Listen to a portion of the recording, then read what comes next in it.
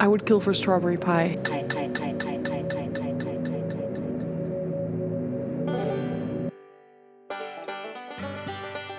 Hello, welcome to Zoom, an academic podcast series about everything and nothing within the field of expertise of the Faculty of Arts Leuven. My name's Judith, and the psychopathic female you just heard is my friendly neighbour Julie. Apart from her fetish for strawberry pie, she's a fairly stable being. And obviously she was kind enough to contribute to this podcast about pie, cake, pastries and other treats. Isn't that sweet? My partner Lionel and I will be talking to Greet Draaien in a minute. She's an expert in the field of baked goods and nutritional heritage. But first, for the sake of relevance, go get yourself some sugar.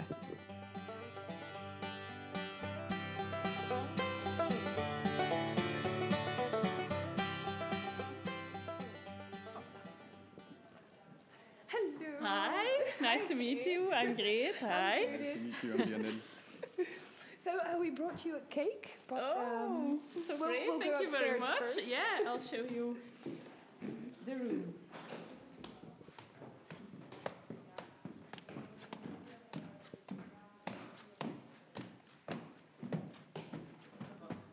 Some colleagues working. Hello.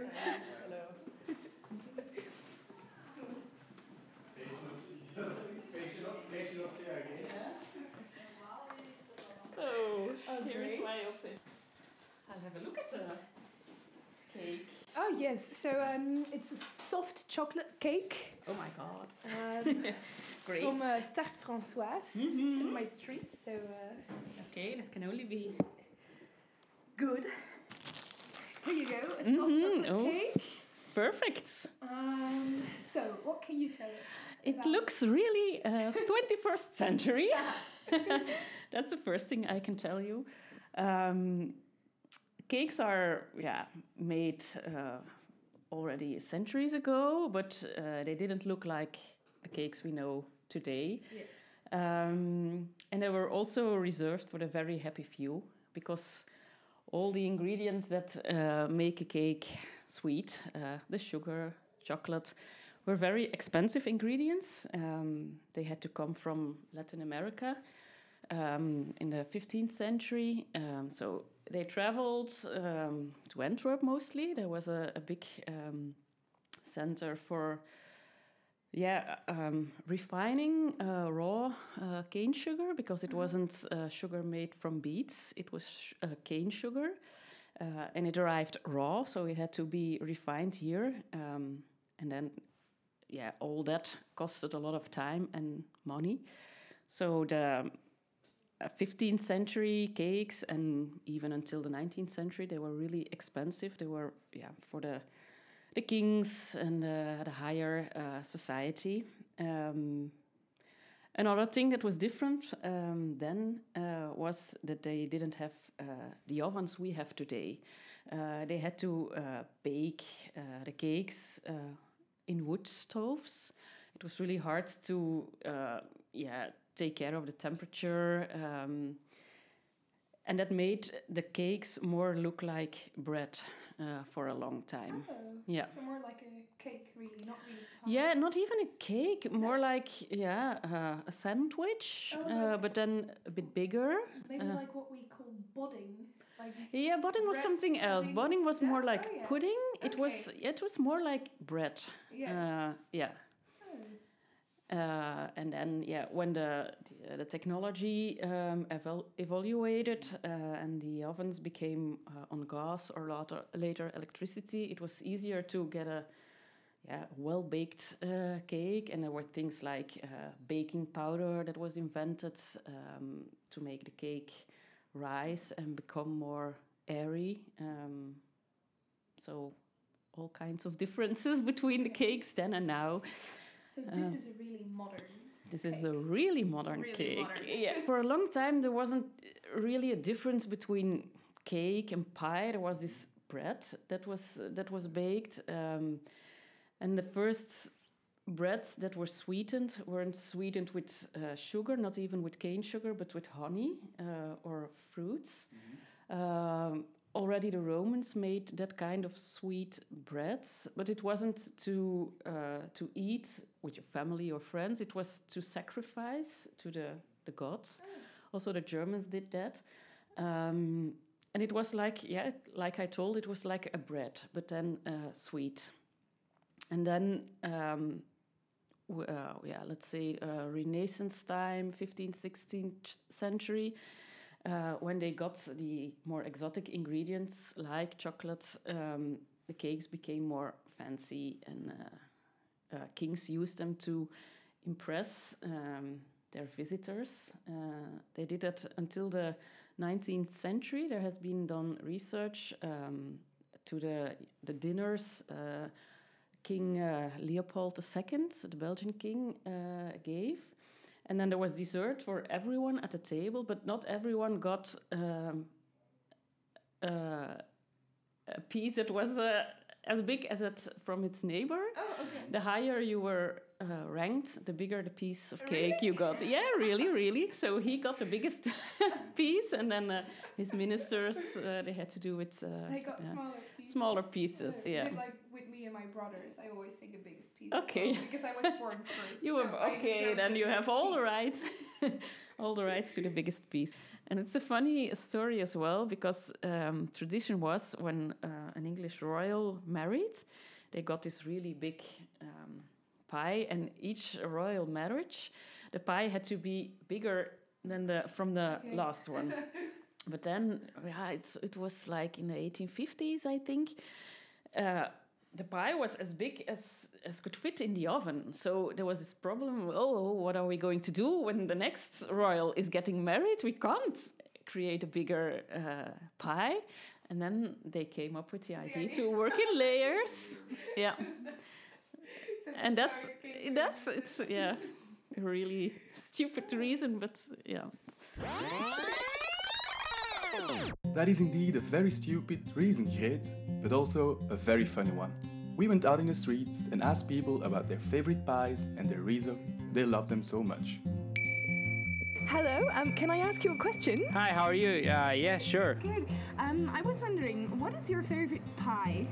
It's hard to tell. To be honest with you, I don't eat pie that much, but I think like my favorite pie is apple pie. Mm-hmm. Yeah. And so when do you have it? I will say like maybe once a month. It's just, again, it's not something that I really enjoyed having it, but I think like I would say just once a month, yeah. And do you have it with friends or family, or just on your own? Usually by my own. I just go to like the supermarket, just buy like a apple pie, and that's about it. And you enjoy it? I do, yeah. And do you have like family memories about pie or cake? So it's kind of interesting because like I'm originally from Colombia, and like back home in Colombia it's not like a thing. Like I live in the US and it's completely different. So no, I don't have like strong memories. I will say just maybe Thanksgiving like 3 years ago. That's the only one that I have. Okay, that's interesting. Thank you very much. No problem. Have a nice day. Hello, can I ask you a question while you're eating your ice cream? Yes, of course.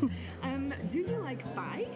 I do like pie, especially on special occasions like on birthdays or occasions where you gather with the family. That's when I like pie the most, yeah. And what is your favorite pie? Cheesecake. Cheesecake. Yeah, cheesecake. That's a popular one today. Yeah, well, I think it's a popular one in general. And so, did you grow up with pie, or is it something that you buy for yourself? No, it was something I grew up with. It's just, especially on birthdays and family gatherings, and it was always pie had to be there to have a good party with family. Okay. Good. And so, did you ever buy someone a cake or a pie for an occasion? Yeah, probably I did. I used to work in Leuven, where we are now, and one of my colleagues was a very, very, very eager cake eater. So yeah, I used to buy a cake off her. Also cheesecake was also a favorite, or sometimes carrot cake. Okay. Thank you very much. Enjoy the rest of your ice cream. Thank you. Good afternoon, miss. Can I ask you a question? Yes, What is your favorite cake? my favorite cake is Brazilian Yes, Brazilian. with nuts. With nuts on top. And Yeah. when do you have that cake? Sundays. Sundays? Every Yes. Sunday? No. No? Once in the month. Once in the week on Sunday. And has it always been that way? No. No? It's not something you preserve for special occasions? just on a regular Sunday. Yes. Every once in the month. But not every Sunday. Eh? no. Occasionally. Occasionally, Yes. yeah. Okay, thank you very much. Well, that's clear. People associate cake with birthdays and special occasions. We asked Great about that as well. And are there like other dishes that are really connected with these special occasions? For example, we have these ice cream sheeps with communions. With communions, yes. We have with like New Year, we have hearts, I think. And with Christmas, there I don't know how to call it in English, but in French it's called a bûche. Oh yes. It's yes, that thing that looks like yes, a like wood block. Yes. Yeah. And it is it goes back to the German the days of the Germans, but not Germans from Germany, but really the Germans, the Celts, and those yes, Germans. So first centuries after Christ. When the longest night, so the 21st of December, the longest night and the shortest day, they had to go into the woods to find a wood block that would burn all that night long. So from it became dark up until the morning. There is this one block that had to keep on burning, and when they managed to keep the to like cast spirits away. and right? Yes. to have a good harvest as well. So when they managed to keep the block burning all night, the next harvest would be good. Okay. So it's it goes back to those days, the form of the bush. And so when was pie introduced as a more regular thing, not something you only have at parties or weddings or special occasions? Yeah, that's certainly something from the second half of the 20th century. Oh, okay. Yeah, So it's only fairly then. recent. Yeah, it's in. We're a bit spoiled. Okay. Yeah, we're certainly spoiled. Yeah. Okay. And do we have like typical Belgian pies or cakes or Belgian practices? That's also something very interesting to research with regard to desserts. There is this thing called heritageization. Yes. It's a difficult word, but it's used to describe a process of appropriation, so to say. People look for things that they can call something from their city, their country, to create kind of an identity. They also do that with cakes and pies. So there are certainly a lot of pies that have typical Belgian things in their names or the names of cities. You can think of Diksmuitse boterkoeken, for instance. It's hard to translate. Or Aalsterse vlaai. There are really tons of recipes, sweet things to eat that have this name from a city or a country. It's to show part of one's identity. The boterkoeken are quite well known nowadays. Even on the Leuven market, there is this Diksmuitse, the real Diksmuitse boterkoeken. But it's there. The story goes that there was a soldier in the Second World War who worked in this really small bakery in Ezen. It's a really small village in Western Flanders, and he had a recipe for boterkoeken.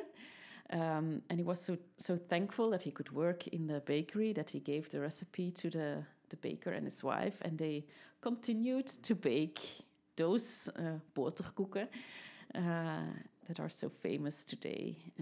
Last week I was at a round table with some other experts, and there was this big discussion on the paintings of Bruegel. Bruegel paints pies on the roof of some houses, and it's to illustrate a Dutch saying. I'll give it in Dutch. Daar zijn de daken met vlaaien bedekt. It's to say there is wealth, there is enough to eat. And then the discussion went, what kind of pies are on the roof?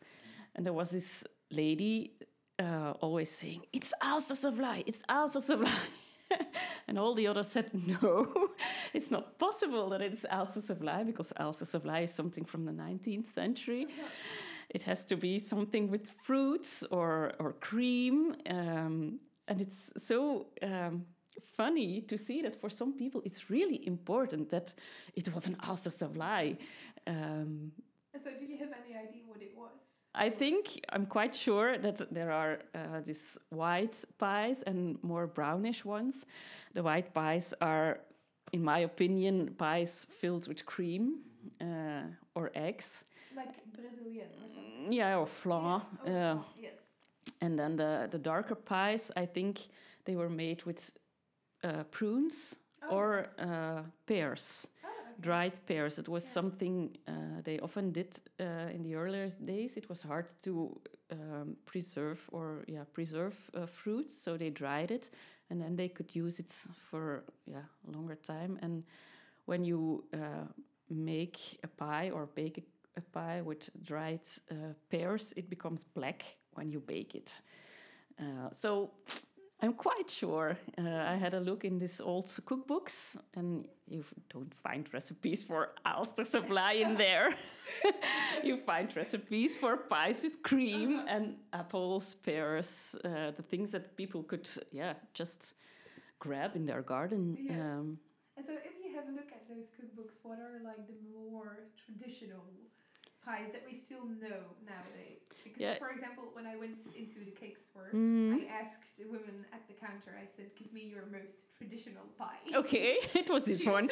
She looked at me, and because I could choose between a cheesecake with speculoos and then this chocolate one. And she looked at me, she was like, oh my Shocked. God. Like, who cares? You're in a hipster bakery. And then she said, well, I'll give you this one. It's chocolate. It will probably be the more traditional one. But she was wrong. Yeah, like, because the cottage cheese cake, you can already find recipes in cookbooks from the 15th and the 16th century for cheesecakes. Okay. Not with speculoos, I think, but they used peperkoek often in recipes to give it some extra taste. But cheese was certainly an ingredient for pies. But then it was most of the pies were made of a bread-like bottom, and then they were filled with a mixture of cheese and eggs or apple stew or things like that. That are the traditional pie. And so when did we start like using chocolate in pies? For example, We the ordinary people, or we humans.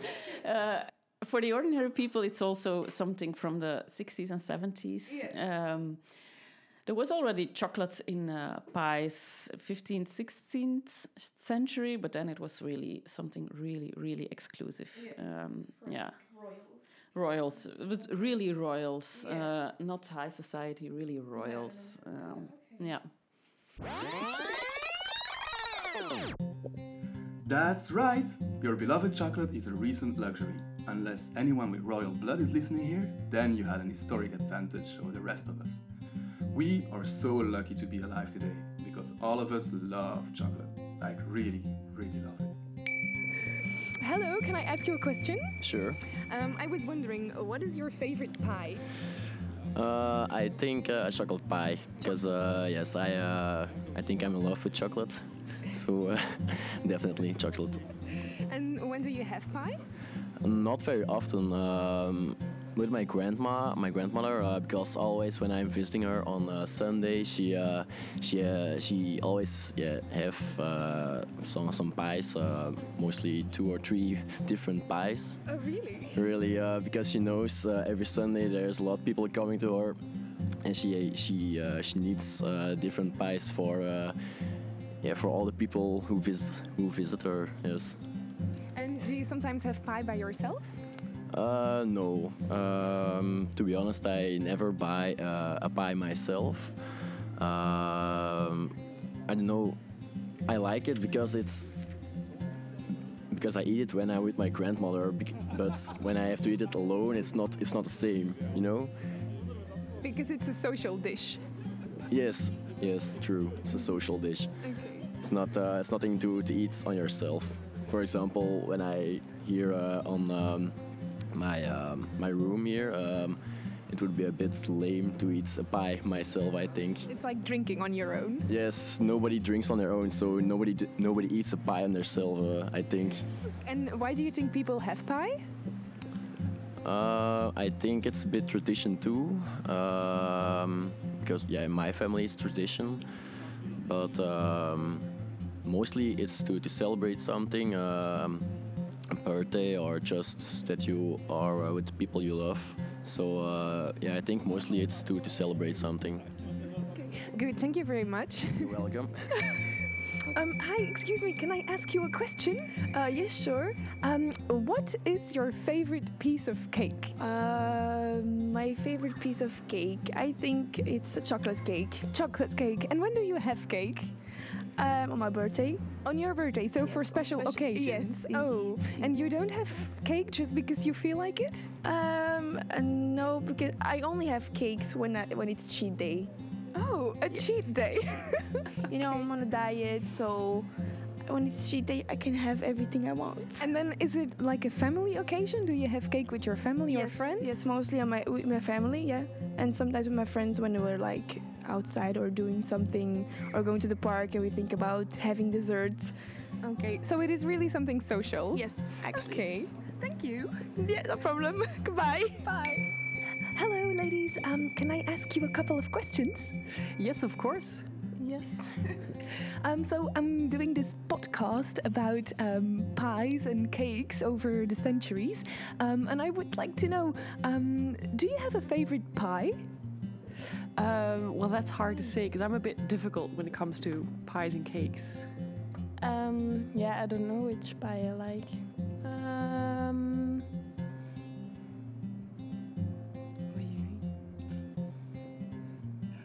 Maybe something with chocolate. No, I don't like chocolate. She doesn't like chocolate? How? Let's make a podcast about the disease of chocolatophobia next time, Judith. Back to Greet, because I am wondering, how does she research all of those food-related topics? Does she eat them and then somehow taste all of that historical wisdom? You must learn a lot about the things that you're eating. Yeah. Like, on a weekly or Yeah. daily basis. Yeah, that's true. It's really nice. That's really cool. And how do you research like food-related things? Is that mostly in books, or is that also? It depends. Cookbooks are a very valuable source, but you also have these menus, little cards from parties, from restaurants.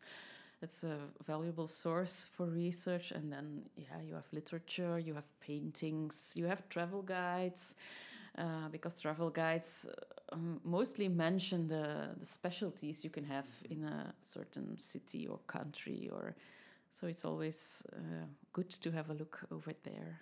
Are there like other things that you discovered during the research, like really standing out? Like, oh, that's really interesting. I never thought of it. I have to think. I had, but it's really personal, a very funny discovery. I was doing research on the Boule de Berlin, Yes. and there is also a Belgian version of the Boule de Berlin. It's called in French the Boule de l'Isère, or in Dutch ijzerbollen. So Boule de l'Isère. L'Isère is French for the river IJzer in Western Flanders. And I was doing research on what's the difference between Boule de Berlin and Boule de l'Isère, and where did they come from, those Boule de l'Isère? And I have that childhood memory that it was in the 80s. I was at the Belgian coast selling flowers on the beach. And there were these guys, students, I think, that were passing with Boule de Berlin and Frisco. And they also said Boule de l'Isère. And I always thought, okay, Boule de l'Isère, L-I-Z-E-R-E. But then I did the research for this book, and I discovered it's not l'Isère, it's from the IJzer River. It was something I never, I never grabbed And what is up until. Boule de l'Isère? What's the difference? Yeah, it's all, yeah. It was, the difference was because nowadays the Boule de l'Isère, yeah, it's not really, they exist. And in Dixmude they try to make them famous, but yeah, they do. Boule de Berlin were filled with cream, and Boule de l'Isère were filled with jam. And the story goes that Boule de Berlin were sold at the Belgian coast already at the end of the 19th century, 1895, I think, if I'm right. The first one got the authorization to sell on the beach, the Boule de Berlin. But then there was the First World War, and of course Berlin was, bad. And the Boule de Berlin needed another name, a more Belgian name, Boule de l'Isère. And then they changed the recipe. But that's a story they tell today in Dixmude. But it's really hard. There is no evidence of the change of the recipe, the change of the name from literature like the 1920s. Not in cooking books, not in travel guides. It's something more from the 60s. And they tried to give their product an ancient history, going back to the First World War. But in fact, it's a recent creation. It's a typical example of that heritageization. Yes. People try to make something heritage, but in fact, it's not always... Like now, it is heritage because it exists from the 60s onwards, but it's not something from centuries old. Maybe about cake and pie practice in general. Like, for example, at home we eat pie every Sunday or every month at least, maybe twice a month, because it's just like Sunday is a cozy day, and we just have cake in the afternoon, and we also have croissants and buns in the morning. So it's really Sundays we have kind of a brunch thing. I feel like that's the practice in like more families. Yes, that's certainly true. I think it's a European thing to have sweets on Sunday, and also the breakfast is more and more rich. Also, that is something that wasn't always like that. Because for a long time people only ate twice a day, and it wasn't really early in the morning. It was around noonish, 11, 12 o'clock, and then again in the evening, because there was this rule, this Christian rule, so that was in the Christian parts of Europe, that you couldn't eat before the morning mass. I don't know whether you already thought about the meaning of the word breakfast. It comes from breaking the fast. So during night, you don't eat, you fast. And then when you have breakfast, you break the fast, so you start eating. And you had to wait until after morning mass, and then you could eat. Yes. When you ate before, it was seen as a sin. You were too greedy. Or there was another explanation, you were too poor, you didn't have enough to eat to be well fed with 2 meals, so you took a third one. But then from the 15th, 16th century, more and more people started to have breakfast. There were some scientists from that time that said it was better to have breakfast. They suggested to have meat for breakfast because meat contained a lot of proteins, and that was good to have a lot of power. But I don't know what the real importance was of those scientific ideas. I don't think the ordinary people heard those advices. But it was also the time that more and more people started to do paid work. They had their boss, they had to work for a boss. Up until then, they were farmers. They were master of their time, and they decided when to do what. But when they had to work for a boss, they had to take care of the hours they had to work. And then they noticed that when they had breakfast, they could work longer and longer. And that's also the explanation that from the 18th and 19th, certainly 19th century, breakfast really got a normal became a normal thing to do, because then there were all those laborers in the industry that was rising, and they needed power to work 10, 12 hours a day. So they needed breakfast, and they didn't eat meat because that was too expensive for most of the people. But then they chose eggs. Eggs are also a source of protein, so that was not as good as meat, but it was sufficient to work a day. So that's the history of breakfast. Alleluia, alleluia.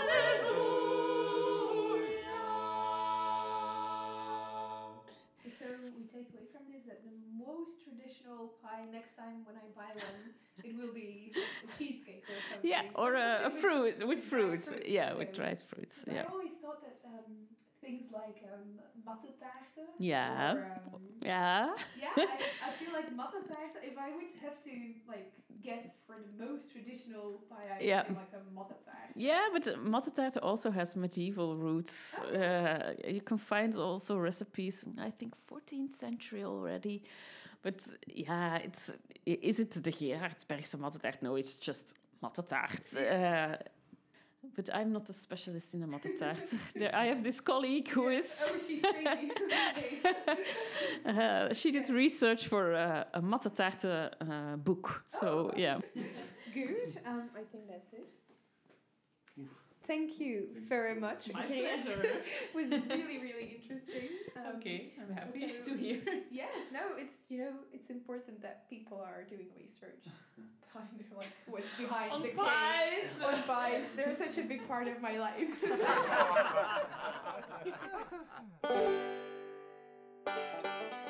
Well, Judith has definitely learned a lot about the love of her life today, and I was particularly fascinated by that bit on heritagization.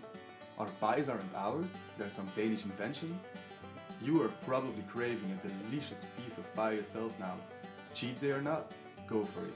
And if you're going to share with friends, remember, take the biggest piece, because you are worth it. Thanks for listening, and we'll talk soon about that story on chocolatophobia. Goodbye!